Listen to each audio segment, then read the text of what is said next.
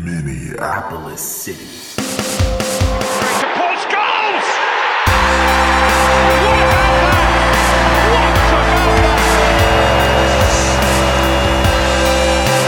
The People's Pitch Podcast, brought to you by Summit Brewing Company.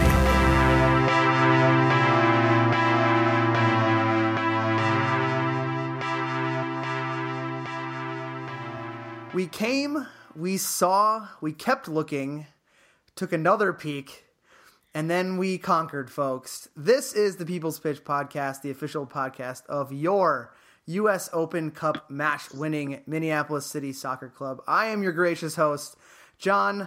Alongside me, as always, is the David S. Pumpkins of Minnesota Soccer Podcast, Mr. Nathan Morales. Pumpkins, what's good, my friend? Well, John, we won in spectacular fashion, so right now it is all good. I'm on a glass of mezcal next to me. I'm enjoying some mezcal because I'm all out of bourbon after this weekend's festivities. But, as always, I am my own thing, and these skeletons are part of it. Any questions? Oh man, I saw you posted about David Pumpkins on Facebook, and I was like, I gotta somehow try to figure out how to incorporate that. But yes, folks, unless you've been on a multimedia cleanse over the last 5 days, you know that we had a little Open Cup soccer that we have to discuss today, which will take over the majority of our show this week, and there's much to talk about. We'll start off by talking about the lead up to the match day and kind of what it took to put on the show for the people. Nothing better than match day. So, we'll talk about what the folks saw up in Blaine. We'll look at the game plan as far as what we were looking for and what we saw out of the guys and what our successes were, as well as what we wanted to stop from an Oakland County perspective. We'll talk about what happens now that we are moving on. And then we'll preview next week's show. We'll probably bring on a little city at school, and we'll maybe put a little poll out there and with some players and see who the people want to hear from guys that are either at school or who were connected with City last summer that they want to hear from. So unless we got anything else, Nate, we can really just dive right in here. Yeah, let's do this. So, Nate, let's talk about what went into putting the show on for the fans. I want to start off, with your take on the day of. You were up in the announcing booth at the hallowed, historic National Sports Center Stadium.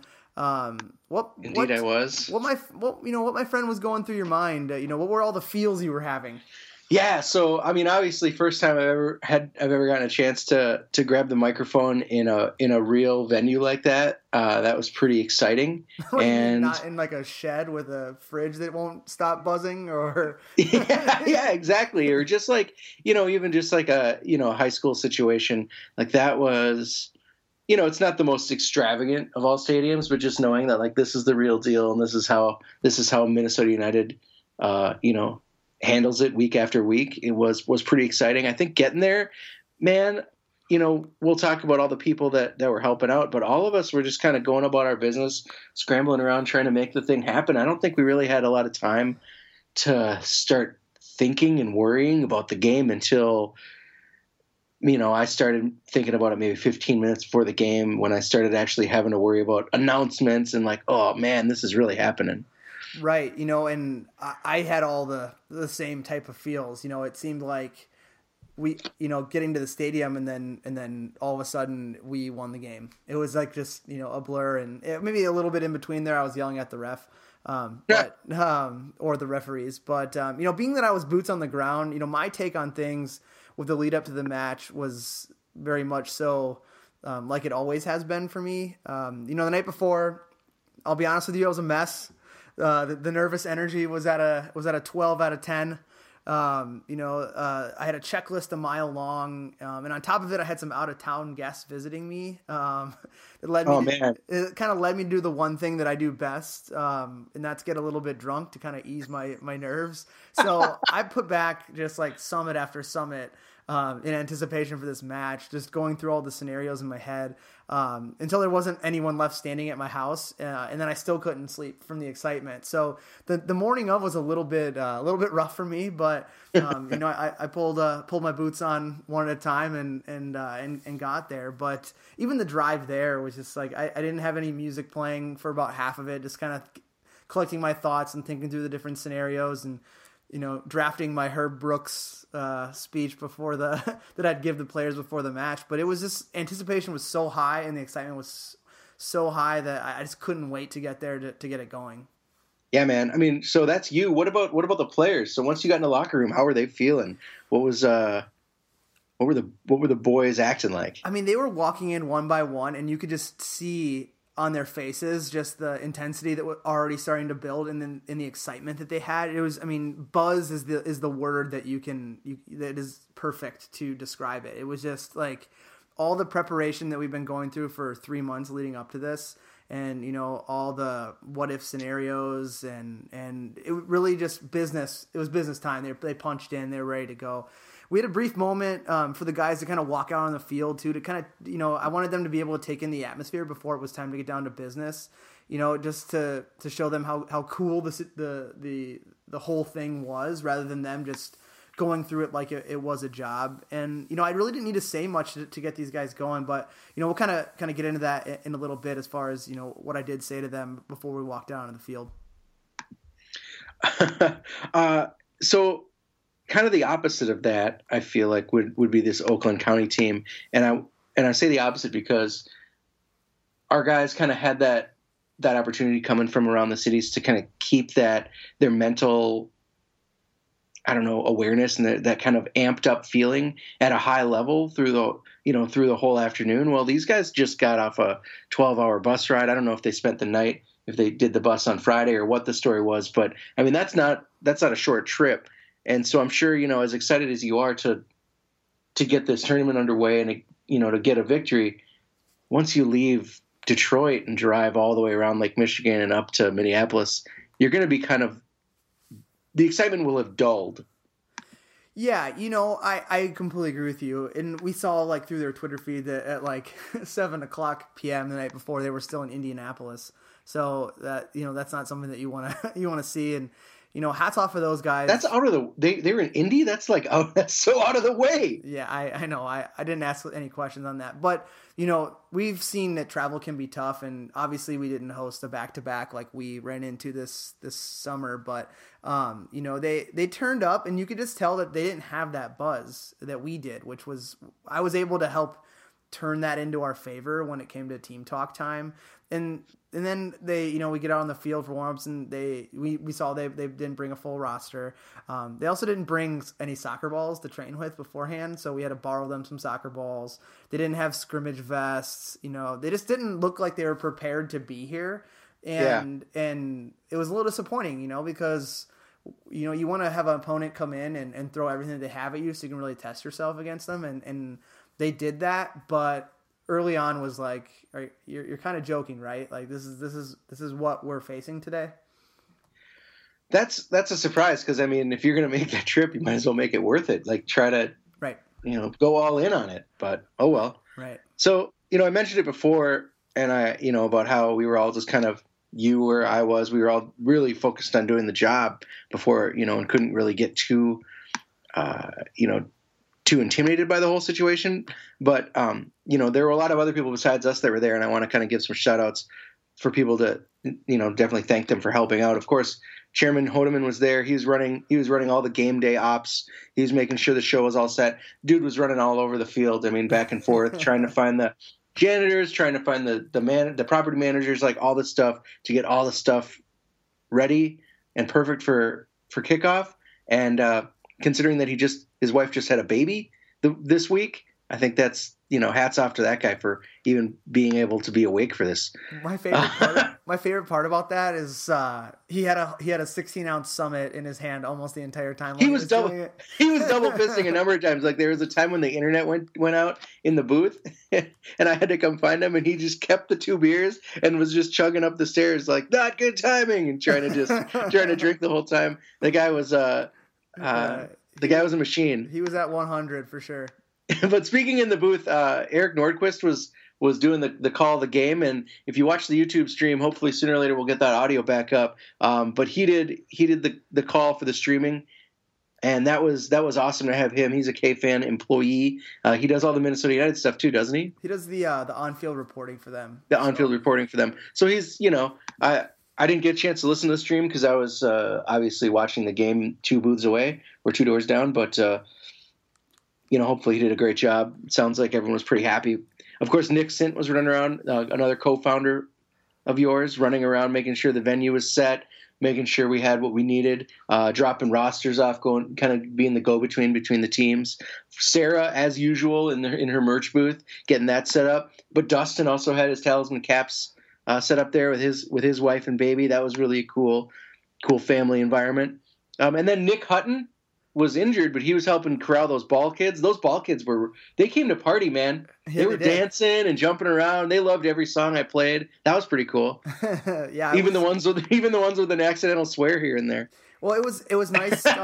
We were asking for volunteer help, and I looked kind of down the roster, and Nick was the guy that I could definitely look at, and I was like, let me reach out to him and see if he can help, and he was more than willing to help. So that was great, especially like. You lose sight of little details like that. Like, okay, we need ball kids. And then it's like, okay, well, they get there. And then it's like, now what do we do with these kids? So it was great to have him to be that kind of that go-between. And thanks to those kids, too. They're from the North Oaks Football Club, way up there in the northern suburbs. But I guess it was a quick little jaunt for them to get to Blaine. So that's nice. Right. And then, of course, interns and volunteers were taking tickets. I saw the interns came back for the game. That was really cool. And, of course, the citizens were getting drunk on the bus from the Nomad, and they came ready to class up the energy of the whole situation. And I think my favorite part about that was that the citizens not only were wearing their classiest attire for the game, which was in all its weirdness and glory, which I thought was awesome. But they set up right behind the Oakland bench and were just like really ready to give it to Oakland County for the full game. And and like even just some of the banter back and forth that I heard down at field level was nothing derogatory, and it was very playful. And I think that you could tell after the match that even the Oakland County guys kind of gave him a clap and thought it was good. Yeah, I love the citizens because there's something about them. I don't know how they do it, but they start out, I'm sure, just rubbing these guys the wrong way. Like if, like even in you can Cedar Rapids and some of these other teams that we played, they start out probably like not having any idea what these citizens are going to bring, and then they endure two halves of just constant rips, but by the end of it, somehow they're all taking pictures with them. Man Bun was all about it, and at this time, like the Oakland players, I saw them. That was of course during the season, but then in this game, like the Oakland players were taking pictures with them, and we're really loving the tifos and all that. It was just really cool to see how just an excited and involved supporters group makes the whole thing better. And I think I usually take away like one thing I hear from each of the citizens' escapades, and in this match it was at one point there's only like 3 people on the bench, right? And then at one point there's kind of a lull in the game, and I hear someone say, "You guys only have 1 player," and then they're like, "So do you." You could hear it like come back from the bench, and then it was just a dead silence, and you hear someone go, "Clearly you can't count." It was just something as dumb as that I thought was awesome. Well, let's get on to the game, man, because that's the important part. Right. So obviously you'd spent some time, and we talked about it for a number of weeks. I was trying to get it out of you, like what the game plan was going to be at Oakland, and you were very coy, and that as is your privilege. Right. But I want to know, like, what was your plan going into this game?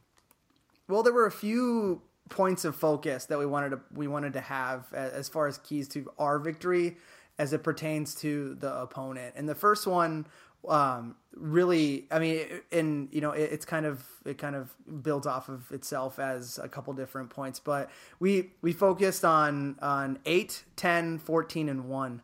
And you might think like, what the heck is that? Is that like my locker code from high school? No, what it was, number 8 was keep an eye on Captain Sean Sloan at all times, because we knew he was the guy. We talked about him beforehand, that he was the one that we had to contain or stop in order to lead to success. And as advertised, the guy's good at soccer. And I think anyone there or watching at home on the stream could see that he's the real deal. And, was a class guy afterwards as well. Number 10 was pressuring Theo Fortis, however you want to. Fortress. The Fortress. The Fortress. He was the guy that we singled out as the link between getting the ball from their back line through the middle to their forwards, and he liked to sit deep, and he didn't like to be pressured right away. So we wanted to key in on him when he had the ball and move up our pressure to frustrate him so he couldn't link up with the forwards. 14 was defender Ryan Messick. And what we wanted to do was make sure that he was doing just that. He was defending and not attacking. From what we saw in the matches that we streamed of theirs, and from what we heard from some of their opponents, was they're successful when he gets into the attack from a numbers standpoint, and he's good at getting forward. So we wanted to make him be a true defender and really get him kind of stuck on his heels versus being on his toes. And then finally, 1 was keeping their goalkeeper on his heels and attacking him from all angles. And much like Sloan, their keeper, Steinwasser, he was as good as advertised as well. And that guy, we'll get into the game, but, the outcome could have been extremely lopsided if not for our effort at somehow not being able to finish easy chances, but him just making save after save. And then he got kicked in the face. And then, by the end of the game, half of his head was swollen, and he's stuck in there, and he continued to play. That guy was just cartwheeling in and out, upside down the whole game. I was so impressed with him, and it'll be interesting to follow him next season in the East Division for our league.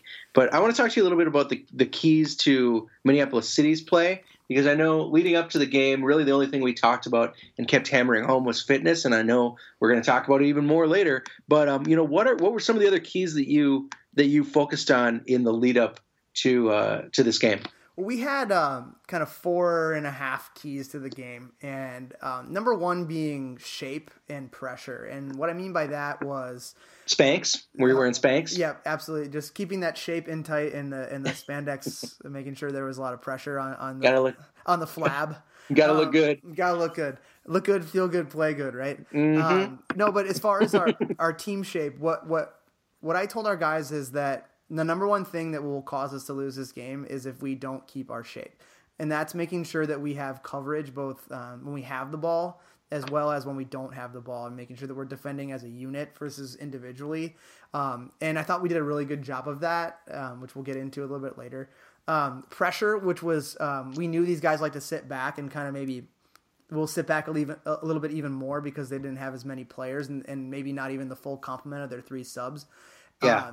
And that if we can pressure them and give it everything that we have, you can just wear them down, and making sure that pressure isn't coming in our defensive third, but coming in their defensive third. So starting that pressure with our forward line was a key. The next was communication. We built on it every training session, where we have a group of some guys that are used to playing one style together and some that were used to playing another style together. But just talking through what we're all doing and what the game is presenting each player and what other guys are seeing from maybe behind a guy, or, a run that a guy's making that someone else isn't seeing, that guys are constantly talking through, and then also calling out when they're being pressured. And then fitness, like you talked about, if you were at the game or you watched it, we clearly were the team that you could tell was prepared physically for a 90-minute game, and then eventually the overtime period. Wow, holy crap. I mean, talk about coming in hoping you're prepared for 90 minutes and then having to go 120.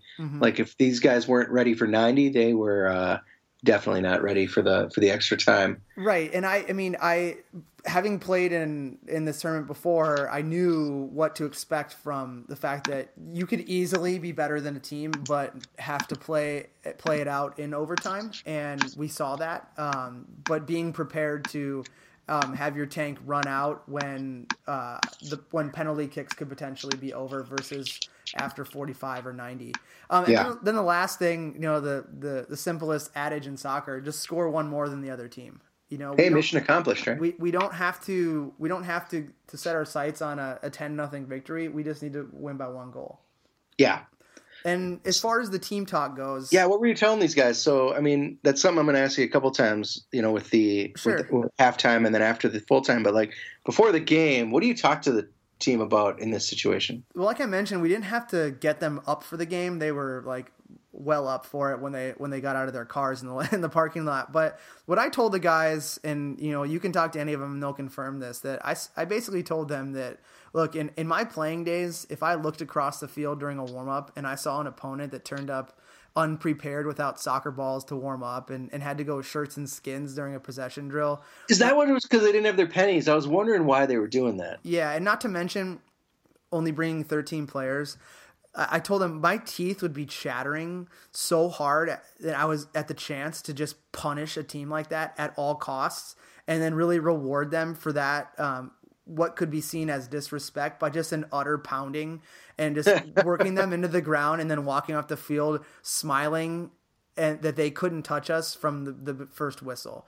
And that was exactly what I said. And I didn't even have to, raise my voice and get them all amped up. As soon as I said that, I think the guys realized, like, yeah, these guys disrespected us, whether it was intentional or unintentional, and we were going to make them pay for it. And then everyone just flew out of the locker room. Like, I had to get out of the way so I didn't get trampled by like the thundering herd of players trying to just get onto the field as quickly as possible to get this thing going. Nice. Well, so let's talk about this game, man. And I think you can read a pretty solid recap on the 55-1. I really think Kyle did a great job. But yeah, he definitely we're gonna get a little bit more in depth. I'm not really gonna go play by play as much as he did, but I do want to start with the starting lineup for Oakland County, because there were a number of players that we had touched on last week, thinking that they would end up making the trip, that we were worried about, that did not make the trip. Kyle Breitmeyer was one of them. He was supposed to be their target man, their top striker. He stayed home, right? George Chomakov, who is another guy that you had mentioned last week, he stayed home. Danny Dragoy, or Drago the Dragon, he stayed home, right? So like that's three of their top players. But the ones that did make the trip, of course, Sloan and Steinwasser, were almost enough to give us fits. But man, when you travel with only 13 players and one of them is your coach, that is not a good sign, as you have said. And we really brought the heat. We knew who was going to show up for us from the beginning, and we've been talking about them over and over again over the course of the couple weeks. And I think just they were already in a hole from the get-go. Yeah, and I mentioned before too, like even just seeing them turn up to the field, it was like, they looked tired, which is obvious from a travel perspective, but they didn't look like ready to go. And I don't know if it's just me being naive in my experience in something like this, where or just always to any soccer, including like men's league Sunday pickup, you just turn up prepared or you don't play well. And, we were going to throw everything we had at them. And I don't know if they saw us play ever or they did the scouting that we did. We just crossed all the T's and dotted all the I's to make sure that we were giving our guys everything that we could. And it didn't look like that they had done that. It looked like they were just going to turn up and hope that they were the better team that day. So let's talk about the starters for Minneapolis City. I kind of want to get your thoughts behind some of these decisions, maybe if they were a last-minute ad here or there. But we had Tim Willis starting up top as the target man, and I think that's something you had talked about that he had earned pretty solidly, during training. Behind him, it seemed like Wexler was more moving into the attacking midfield role. He seemed to have the freedom to go right or left, but he kind of stuck central most of the time and made some runs into the box. And then behind him, Martin in a traditional midfield role, and I think Martin had tons of space all day. Martin Brown, and then Miles was behind him, more the holding midfielder, helping out on defense, doing a lot of tackling, and then out on the wings, of course, we had a bye and Whitney Brown, and that can't make any. There's make no mistake about it; those are the guys that deserve to be out there. And then the back line I thought was interesting because we're missing a few players, right? Evan was hurt. It looked like AO was hurt. He didn't suit up. Mm-hmm. So we had Chapman starting on the left, and then your center backs of Joey Gustafson and AJ as a center back, and then Charlie Adams on the right. Was the AJ decision one that you were planning to make, or was that because of some injury? Well, AJ is by tradition more of a defensive midfielder, and he has spent time at center back, and we kind of played around with our formation and kind of threw that out the window, and went to what we went into this game with having two center backs instead of having just three across the back, having a traditional four. And, Joey, who most people hadn't seen much of because he was, kind of one of the handful of mercenaries we brought in, is a traditional center back. And what we needed to pair next to him was another guy who would work hard, tackle hard, and then when he had the ball at his feet, could keep it. And we slotted AJ back there just for that because he's not one of those guys who wants to get the ball and dribble five people. He wants to get it and get rid of it. And that's kind of what I was looking for as a partner with Joey. And I thought AJ played fantastic. Yeah, I think so too. Were there any last minute changes because of injury or anything like that, or were these the guys that you'd kind of been planning on going with for a week or so? Well, we initially had slotted in bringing Chapman off the bench and having Evan be our starting left back. Evan picked up an injury on Thursday in training, which I feel kind of gutted for the guy because he was playing good soccer. But part of having 22 players in a roster of 18 is having a guy who can step in and play. And I thought that there was never a doubt as far as who I would go to in that role. I knew that Chapman could do a job. I knew that E-Man could do a job. I knew that Landy could do a job. All of that left back role. And I just kind of looked at the landscape of things and kind of went on off of the cuff and with my gut decision. And I thought slotting Chapman in there was the right move. He put the work in, and I thought we talked through his play, throughout the halftime period, and one minor adjustment, but he didn't do anything that I didn't think he wasn't gonna do, and he stepped in and got the job done. Yep. So early approach to this game, like you said, you were looking for a lot of possession, and you were looking for just to pressure. And get some balls into the box, and you definitely did that. I think there were multiple chances for us within 10 minutes. Mm-hmm. I think right away Tim had a chance. Abai had a chance at 9 minutes or so. Was this kind of the plan to just show up and start punching face, or was it just how the ball was falling? Well, so as far as our number one game plan that we were building off of as a team was to keep the ball and to attack as a unit versus trying to find maybe a long ball. And the reason why we do that is because it's much easier to lean towards a longer forward direct pass if you can keep the ball than having to try to figure out how to keep the ball if your game plan is just to kick the ball forward. So we just pounded possession into these guys and, stressing the 5-yard pass and keeping the ball moving. I think you saw a lot of that throughout the game, that we had the lion's share of possession and we did, a hell of a lot of keeping the ball moving. And what the game dictated then was the long diagonal balls. And I thought you saw that open up earlier on, and the guys kind of looked at me and kind of looked at themselves like, should we still try to keep it short and attack with possession? And I gave him the green light. If you have that pass, make it. And I thought that, you saw it early on with the cross field passes that Charlie Adams was making over the top to Whitney, those long diagonals. And then even Chapman doing the opposite for a bye, or whether it was Martin or Miles kind of hitting that pass over the top. It was on early, so that only compounded that we were going to have the ability to lump the ball forward with purpose and then have numbers up to be easily defend right away and pressure them if we did lose it. Maybe this was nerves for me, or maybe I was projecting, but like with a backline made up of, two guys I'd really never seen before. Chapman, who I'd only seen early in the season, and then AJ, who I knew was playing sort of out of position. It felt like the backline seemed a little iffy. Ball handling was a little questionable. Is that just me, or did you see that too? I mean, I would say nerves probably a little bit. I thought that us being sure of our tackles and like our initial, like when we win the ball, what we're going to do with it, that decision making came a little bit slower in the beginning.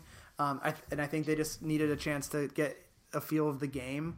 But I thought that what we did well was our positioning for the attack they threw at us once we were able to kind of see how they wanted to play.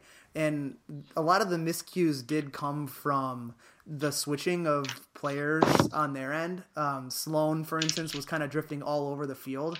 And when you tell, one guy, hey, he's going to be on your side, watch him, he has to then make the decision, do I follow him or do I pass him off to another guy? And I think we just needed to kind of get that marking down early and figure it out. And then we settled in, and I thought Charlie did a great job matching up most of the game one-on-one with Sloan. Yeah, so speaking of Sloan, man, he made his mark early with some dangerous attacks. I think, he had one shot that Elder took care of pretty easily at 15 minutes, and then the goal shortly after. How did you plan for him? And was this something that, I don't know, was what was going through your mind? Like, shit, like this guy has a focus, and here he goes early in the game, getting Oakland up 1-0. Well, I'll answer your first question. So the plan of attack was we didn't know if he was going to be out on the left or potentially be central because of the personnel they were bringing. So we didn't really know. Yes, this is the absolute plan. This is 1A. We had 1A and 1B and 1C as to how to contain him. And he, right off the bat, every time he got the ball, you could see, like, John was right. We should really watch out for this guy. Lesson learned. Lesson learned. He's good. And I thought that, I'm not throwing anyone under the bus here, but, the breakdown of keeping an eye on where he is and the positioning of what happens when he moves in and out of space is what led to the goal. He drifted into the middle, and our outside folks didn't account for who was going to step to the ball and who was going to continue to mark him. And then he just became free. And a guy like that is going to finish his chances, and he did.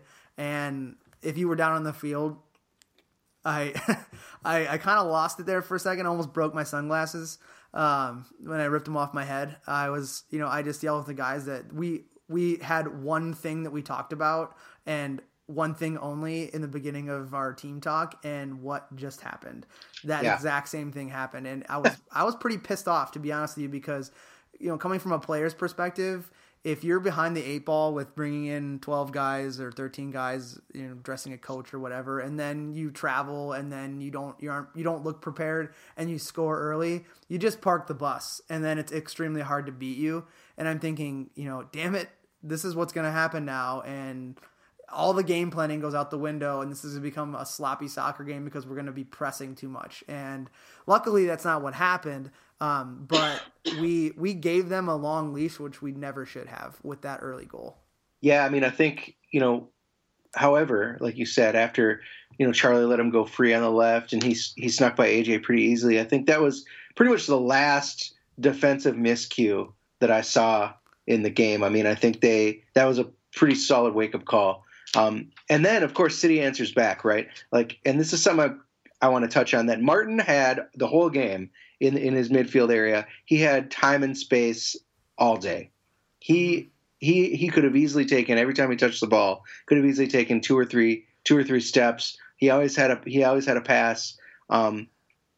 And this was no exception. He had some time and space in the middle, and he served a sweet through ball to his brother, and he stayed calm and slotted it right past Steinwasser into that lower right corner.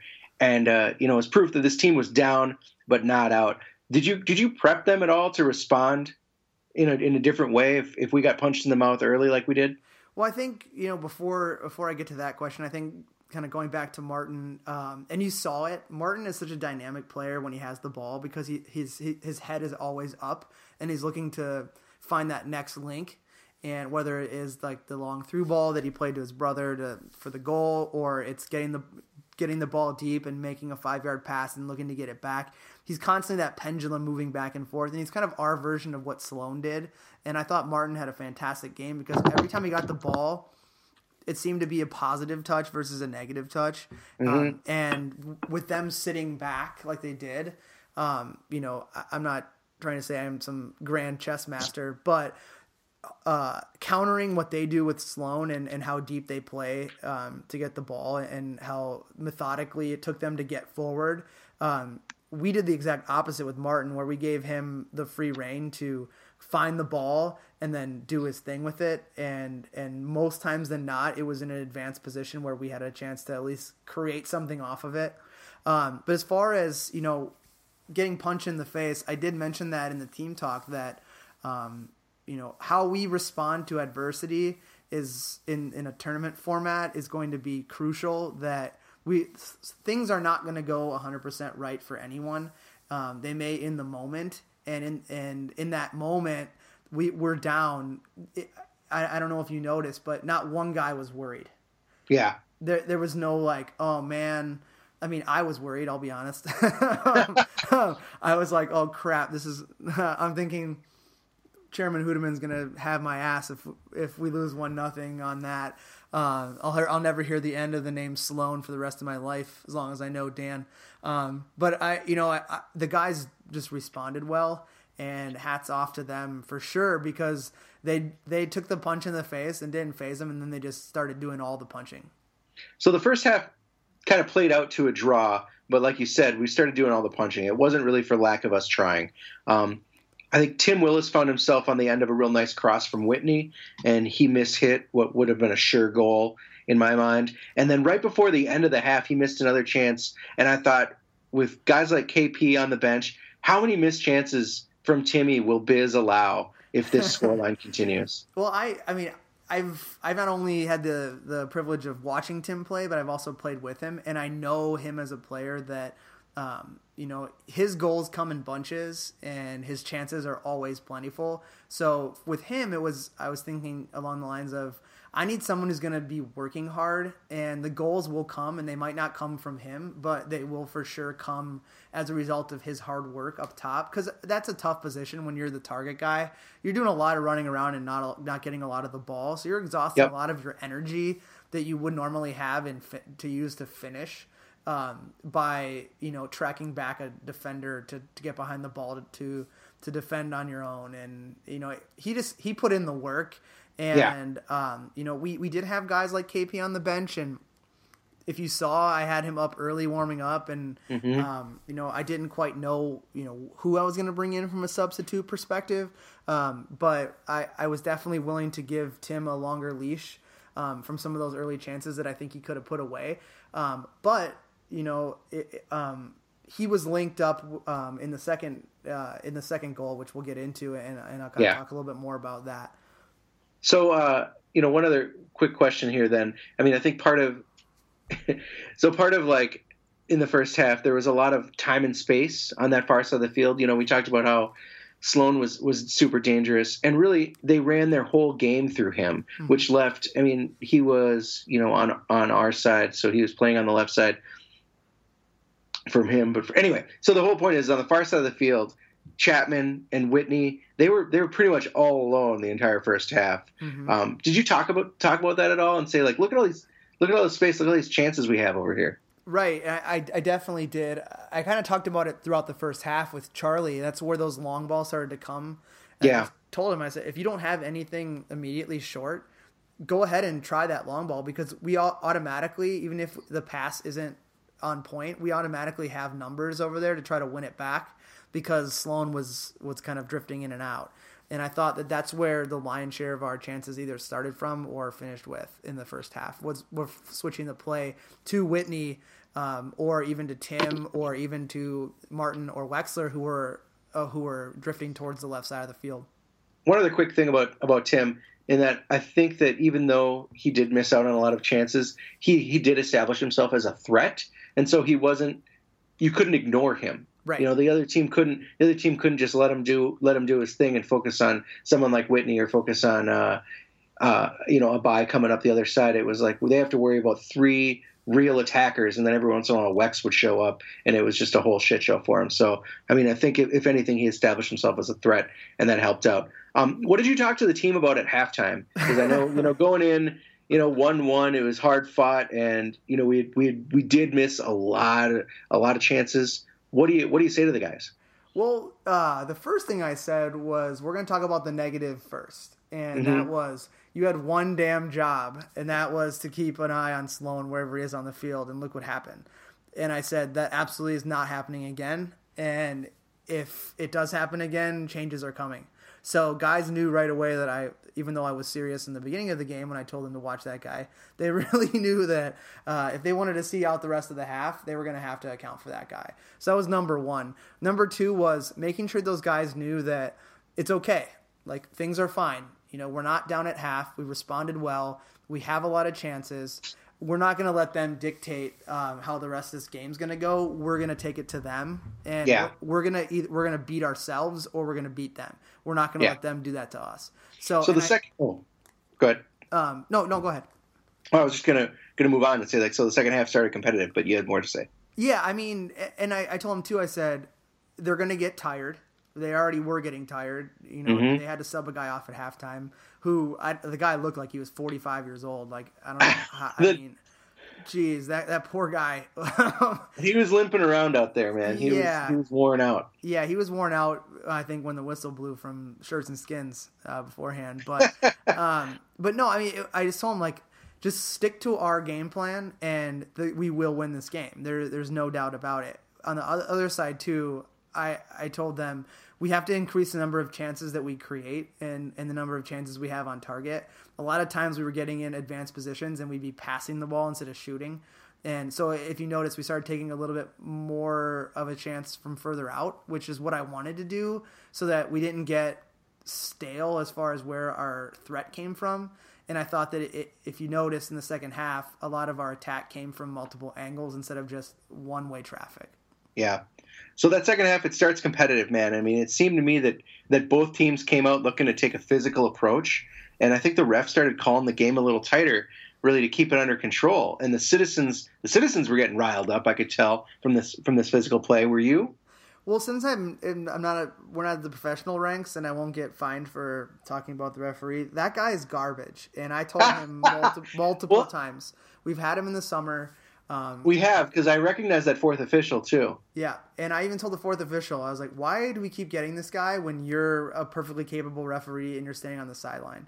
I thought that the referee didn't have a good tempo to the game, and I basically, like, during one stoppage when he was over there, I was like, you need to listen to me.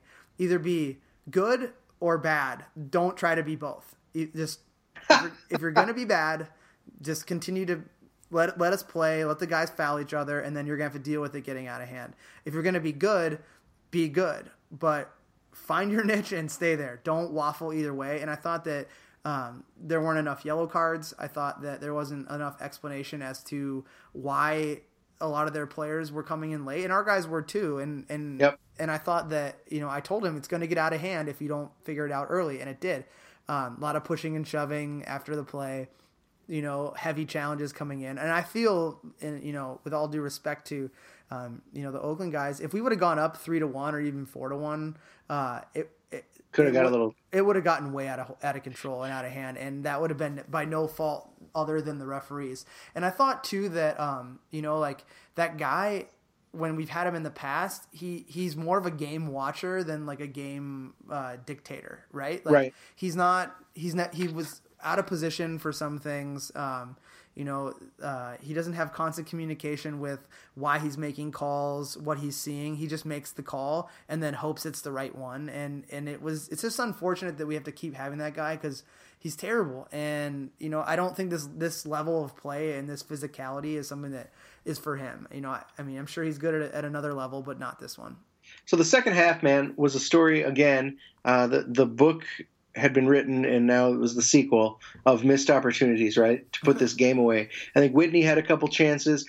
Wex had a break that was turned aside, but like you said, the ref missed a couple calls, and I think one of them was a handball in the box on one of Wex's breakaways. Mm-hmm. And then AJ ends up stomping the goalkeeper's face into the turf. So you had to think over all this that Steinwasser's luck would run out sooner or later. Well, but at 90 minutes, everyone looked beat. What do you say to these guys to keep them motivated and keep them going for an extra 30? In the second half, I was disappointed on our finishing. And the funny thing is what do you think we worked on Thursday, 2 days before the game? What was the number one thing that we did at practice? Hopefully finishing. That's exactly. We worked on finishing and crossing for 40 of the 2 hours that we were there. 40 minutes of the 2 hours. So a little disappointed in that, and I think that if we finish even a third of the chances we had, that game was completely out of hand, and we would have just walked off just with our heads hung even higher. But yeah, we gave the fans some excitement and some free soccer by letting the team stay in it when we could have really taken it by the neck, and it would have been a no contest. Not to say that Steinwasser wasn't playing well. The guy was turning shot after shot away, and I thought the introduction of Tom Corcoran for Wexler brought a different dynamic to the game where we were attacking from more an advanced position with through balls that Tom's really good at, and we were throwing everything we had at him, and it was just by no means a downplaying how they were kind of fighting, but we just were giving it to them, and we were giving them chances. And I'm thinking, why are we not winning this game already? Yeah. So finally at 90 minutes, like I said, everyone looked beat.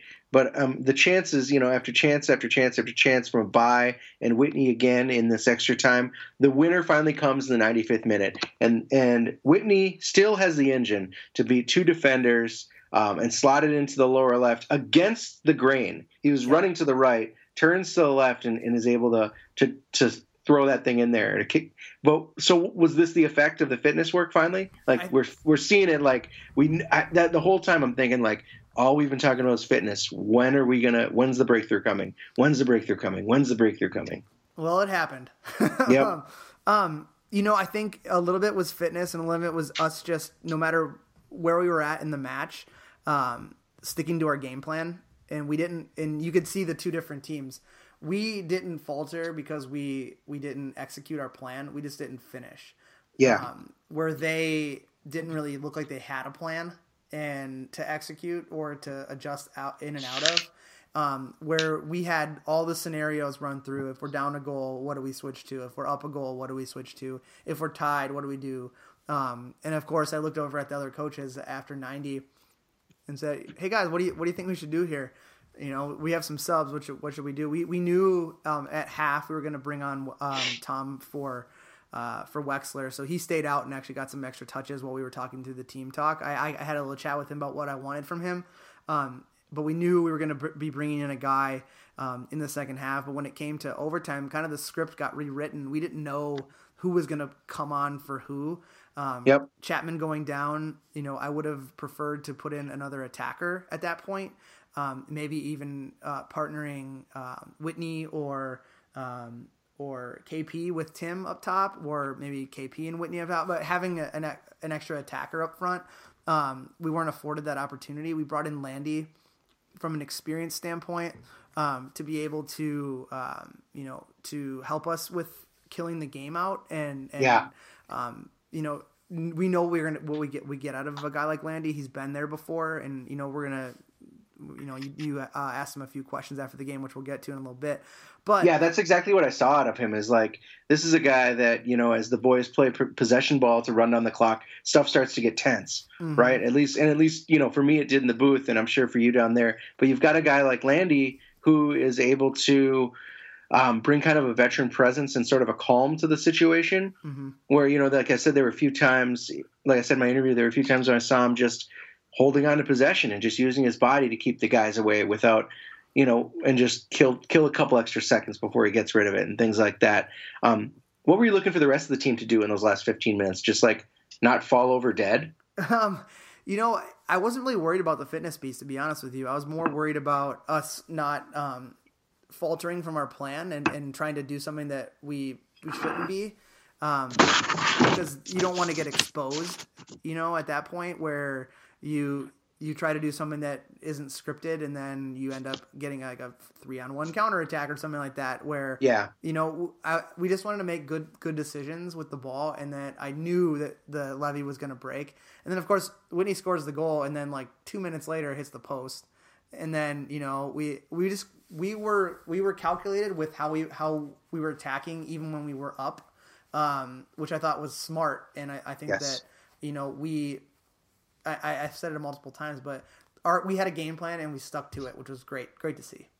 So player of the game, of course, according to everyone, it was going to be Whitney for the brace that he scored. But you could probably touch on almost every player on the pitch on Saturday and make an argument why they deserve player of the game, from everyone from AJ to of course Elder to even guys like Martin, like we've mentioned in the support role.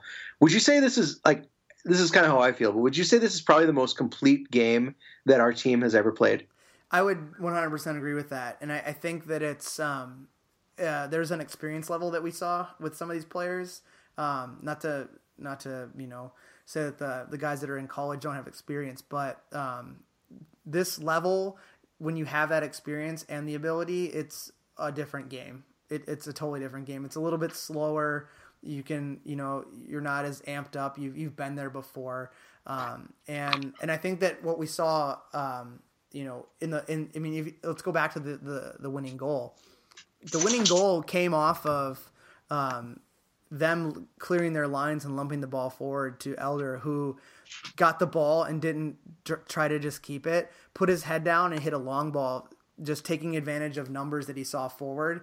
And then Tim, who we talked about in, earlier on in the show, missing some chances but really working hard, getting on the end of that ball and flicking it on to Whitney, who was tired and who had been running at those guys all day. But it was that experience at the end of a game to recognize when you have a little bit left in the tank and really going after it. And I thought that it started with the ball that Elder played, and then it compounded with Tim fighting off the defender to flick it on, and then Whitney running past the guy, and then still having that enough energy and enough wherewithal to kind of pull it past the keeper across the grain.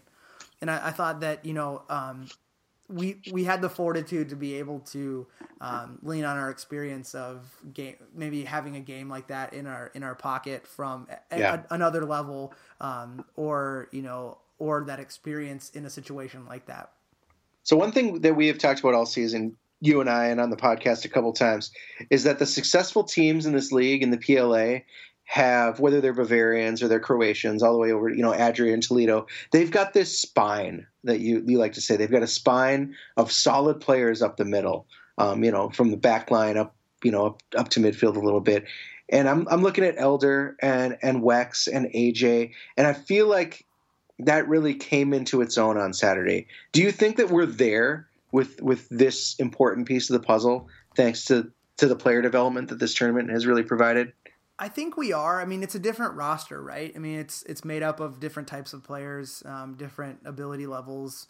Would I love to have some of the guys from the summer on this team to make us even better? Absolutely.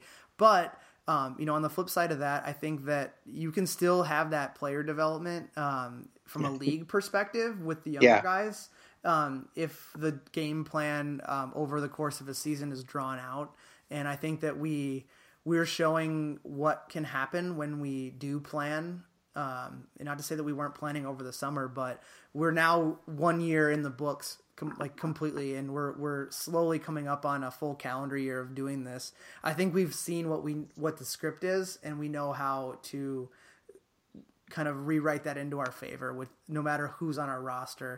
And I'm going to be having the conversations with Adam, our new coach, next week, in fact, as to, okay, what does the roster look like for the summer, and who do we bring in from this Open Cup team if they're interested in playing with us to make us better in the summer.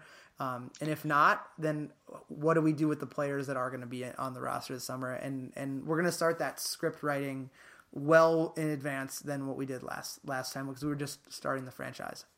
So I got a chance to talk to Landy after the game. I wanted to grab him because, like I said, I thought that his contribution off the bench in the last half hour of the game was really crucial to the team staying calm and that sort of thing. And he really just backs up a lot of the stuff that we've talked about. So let's take a listen to that. All right, so I am here with Landy Madison. Landy, excellent victory today. Obviously, super exciting and super tense. Thanks, boys. You guys have been training for a good couple months. Playing some friendlies, getting ready for this big game. What was your approach leading up to it? John kind of kept it under wraps. Obviously, didn't want to put it out there. But what was the approach in training to get the team prepped for Oakland County? Well, just the feeling during training was just that we needed to keep the level of intensity high. We didn't know what kind of team that we were going to be playing, and the last thing that we wanted to do was come into the game with a mindset of maybe overlooking an opponent or thinking that possibly we were playing at a level higher than we were. Mm-hmm. So the idea was just to stay level-headed and to stay focused day in and day out at practice, and the guys really took that mindset into the game today. Excellent. One of the things, coming off the bench, you really produced a little bit of a veteran mindset, I think. When you came in, obviously Chapman went down. You came in and you added a level of calm to a game that ended up dragging quite a bit. What was your approach coming off the bench? Oh, it was just simply that. It was the boys were playing well. They were playing very intense. What I wanted to come in was add a spark to the team and a kind of a level of support and just the focus for us to finish the game. Usually when teams that I played on in the past, you can tend to get complacent towards the end, think you've won it, mm-hmm. and that's the biggest thing that I tried to contribute. And definitely in the stands, we were starting to feel a little jittery. On the field, you could tell the guys were starting to get a little jittery. How did you kind of bring a sense of calm to this game? I noticed a couple times just holding the ball, keeping it in possession, doing the little things. How would you describe you kind of helped move that along? Well, just that. Having played as long as I've played in the past, it's just having that calm, knowing when to settle the ball down and to play amongst your teammates, because then they'll feed off of you. So that was just my mindset, was to come in, settle it down, keep the guys playing as confidently as they've been playing the whole game, and then just to finish it out. So all week, John and I have been talking about fitness. Fitness would be key. We knew that Oakland County probably wouldn't travel with a full contingent of players, and that obviously came into play huge when the game didn't quite last 90 minutes. It lasted 120 minutes. Yeah. What's your approach when you're ready to play 90, you've been training to play 90, and all of a sudden you're staring another 30 in the face? Well, when it comes to that, it's just mental focus and toughness. The guys really showed that. I mean, coming off the bench, I didn't have to play as many minutes, but the guys that were playing 90, man, there were times where they absolutely made the game by making that extra tackle, by literally giving everything they had, which was impressive to me. So I give it up to the whole team for doing that through the extra time. I mean, and that was what was spoken about in practice too. So it was good all around. All right, man. Hey, great contribution off the bench. We're obviously excited for a win. Hopefully we'll see you on the field for the next game, no matter where it is. All right, right on. Thanks, Landy.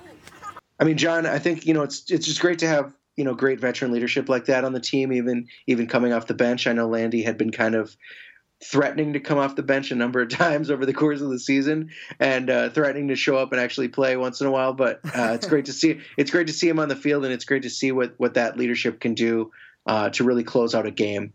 And I think the one thing that he touched on that I was thankful that came out in the interview, and I hope that a lot of the guys think the same thing, is that over the course of all this training that we did, we built this team and the style and the system for a reason, and it maybe took a little bit for us to fully buy into it. But at the end of the day, when we did buy into it, you could see it on the field.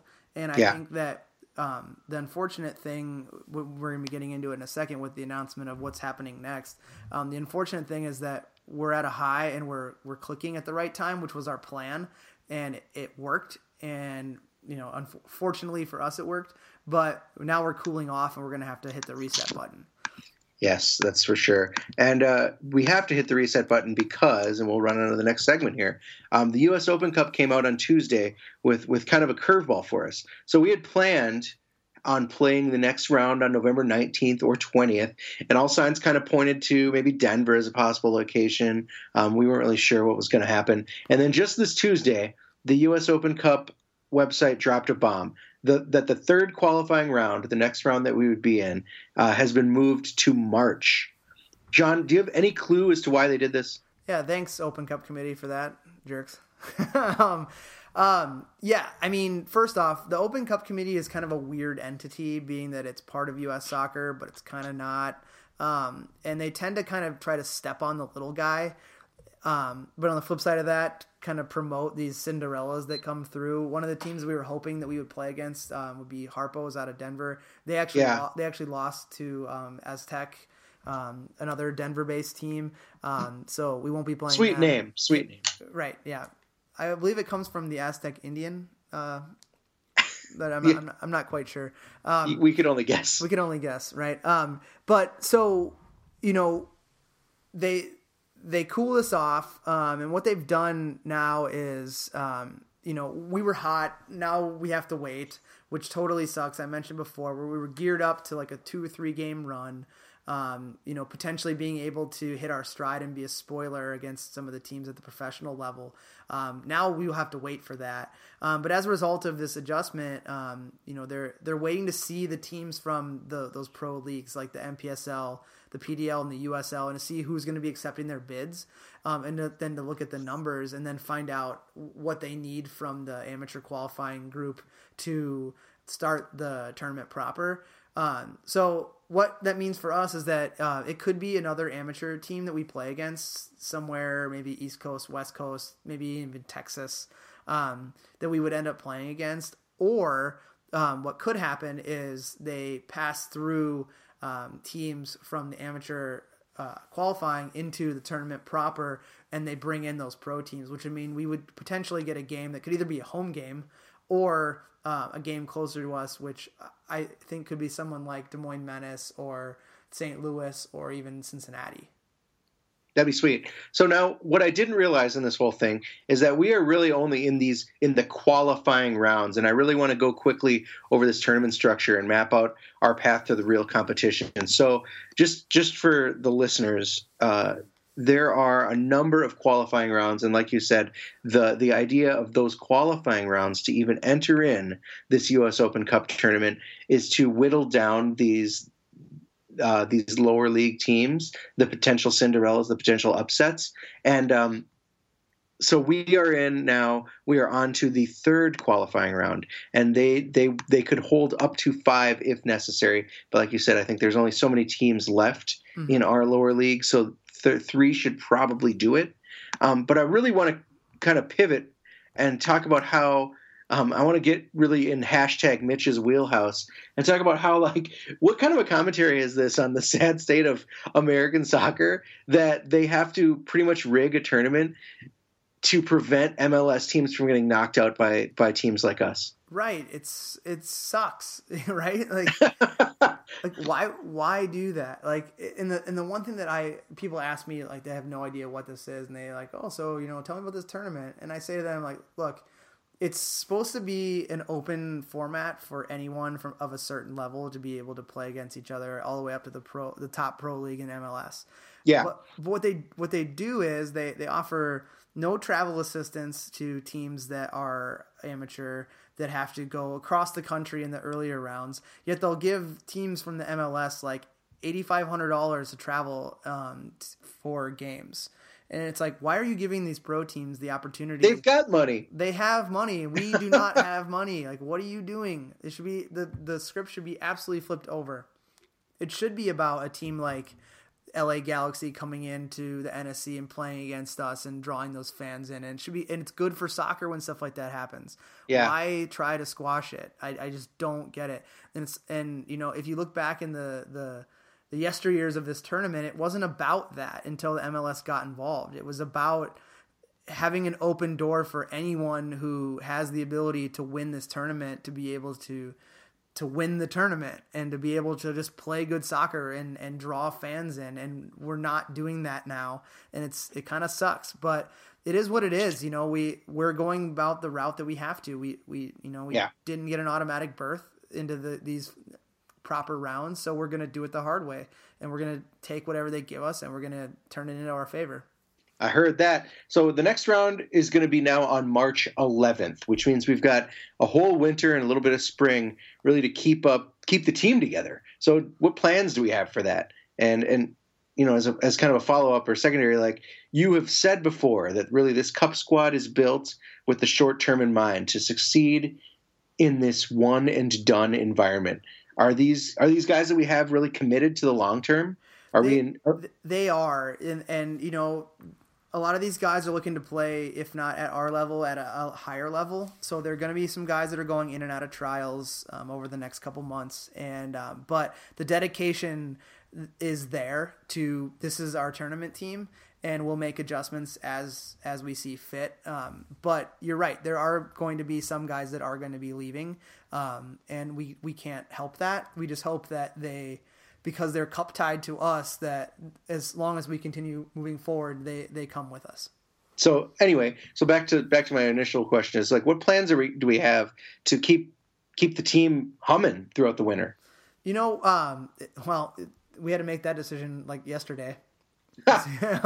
So our plan it's pretty simple. We're going to hold friendlies against teams like the University of Minnesota club team, who's currently gearing up for the National College Club tournament, which they were they qualified for. So teams like that, we still have MTA and Shattuck that'll be playing year round that we can play against. We could always play against some of the top level men's teams here. We're going to be scheduling a friendly where the Bavarians are going to come up to play against us in after the turn of the year, so we can play a team that's quality and not just high school kids. So they'll be coming up. So we're going to be doing that up until the turn of the year, maybe one friendly a month or one every 3 weeks, so we can just stay together. And then come second week in January, we're going to be starting up our training process again with a similar script of, here's the style we want to play, here's the players we have, here's how we're going to build towards it, much like we did to get to this point. What that also affords us is to bring in some more firepower. We read the rules and we have the ability to make up to 5 roster adjustments. So what we're going to be doing is, within these friendlies, we're going to be bringing in players, who have expressed interest that weren't on our initial roster, or players like AO, who's injured, who may have the opportunity to be healthy by the time we roll the ball out again. Bringing those guys back in and looking at what we have and only building off of what we've already established. Okay. So that also kind of brings up another issue that's really been in the back of my mind. I think there was an assumption, and this is maybe just me, but I feel like maybe there's an assumption amongst the fans that some of these guys that we have were not planning on sticking around all that long. Mm-hmm. And now that they might be, how is that going to start to affect the tryout process and the potential return of some of these collegiate players that we've come to know and love? We are absolutely going to be bringing back college guys. They have the opportunity, obviously, they were on the team last year, to be afforded a chance to make the roster again this year, as well as these guys. So like I did mention that there's some guys that want to potentially play at a higher level. If they are interested in playing with us, they will be, ushered past the open trial process into more of the invite-only sessions that we'll have in December, over the Christmas break for the college guys that are back. But building the roster based off of the guys that we know from last year, and then what we know now from this team. So we have a good player pool where we can kind of draw from, putting those two together, and it'll really start in the next couple of weeks where we're going to be, having an open trial. Maybe we find that diamond in the rough. But we're also looking at bringing in some college guys. One that comes to mind that's out of eligibility that could be a huge roster addition for the tournament, at least, would be Trey. We've talked about Trey wanting to move on to play pro after his college career is over, which we absolutely would help him in that process. But for the Open Cup, someone who we absolutely could use that we know, and then we could bring in. Another player that comes to mind would be Sam Forsgren. Might be one of those guys too that is a little bit more advanced in college, who can step into a team as we saw in Madison and play with anyone really. But I don't think we're going to be saying like we're going to lean on the guys who were there just this summer, or we're going to take this Open Cup team because we probably can do better with it. Maybe that those discussions aren't going to happen. It's going to be, let's look at all of the players and then let's make the best roster out of all of it, of the guys that are interested. So all signs are really pointing to City being able to draw from this deeper playing pool or player pool, like we've said, for next season. Is that going to mean that the top Stegman's team becomes more involved as a true reserve team? Like, how do you see that coming to life? We talked about that at length for some time, and the answer simply is yes. It's going to be something that we'll plan for, and we're not only going to look at it to have better cohesion through the player pool, but obviously having the options to identify players. We're going to have training sessions where maybe they're combined, so the Stegman's team is truly more of a reserve squad where we can get, once a week that 11-a-side work that you need to have specifically for that cohesion that needs to kind of come together in a short season like we have in the summer. But, we're going to look at that as well as kind of, having these open tryouts. You may find that diamond in the rough that you never knew, and you can put them into the player process. And maybe they're a little bit raw, but a few months playing with Stegman's may afford them the chance for playing time with City. So we're definitely going to have that, and it only makes us stronger and our men's league side stronger. I heard that. So that's pretty much it, Nate. We covered a lot about. That's a lot of game recap. A lot of this week, last week. But I think it's all, man. There was some good shit in there. Yeah, there always is, but. We kind of shit the bed on throughout the year on a little segment we call City at School. But what better way to kind of breathe life into that than talking to guys how they're doing and or how they did this season, and then catch up on some of their comings and goings after their post City soccer lives. So what we're gonna do is we're gonna put a poll on Twitter. And we're going to ask, who do you want us to interview in our next show? Some names that come to mind to me are see how Samo's doing out at Messiah. Trey coming off of his last year in college. Steve being his first full year, getting a lot of minutes in Green Bay. And then Elder is always a great choice. Or it's dealer's choice, and we get to pick. So we'll put that out on Twitter, and definitely let us know, what you think and who you'd like to hear from. Yeah, I think a poll like that would be fun. Well, that'll do it for this week. It's been a long show, but I think it's been a good one. And we'd like to thank our gracious sponsor, Summit Brewing.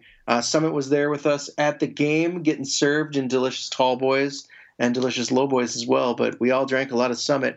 So thanks a lot for sponsoring us each time that we hop on these airwaves. It is Oktoberfest season, and if you haven't been pounding them like a fiend, you need to do your taste buds a favor and head on down to the local watering hole and put some back. The malty goodness is the bomb. The script says the sweat malty goodness, which is not correct. It should be sweet. Hey, I also want to say memberships for 2017 are on sale now. I plugged in a bunch at the game as many times as I could over the PA. But I want to point out that 2017 members, of course, will get tickets to every home game over the course of next summer, as well as any subsequent home cup matches that might come our way in March, April, or May. And of course, you're going to get a scarf, the 2017 limited edition scarf that, depending on what design is chosen, it may or may not ask you to come on the crows. If you want to get a hold of us and understand what that joke means, you're going to have to follow us at MPLS on Twitter. You can follow me at Mexinate, or you can follow John at Johnny Business with 2 N's, 2 Z's, and 2 S's. And of course, you can always email us if you have any questions, comments, or deep concerns about the state of your life. That email address is mcscpodcast@gmail.com. And that is all for this week. I am Nate. I am John. And hey, let's celebrate a U.S. Open Cup victory with our house band, Go Get 'em Tiger. Have fun listening, folks. Good night. It's been a pleasure. Enjoy.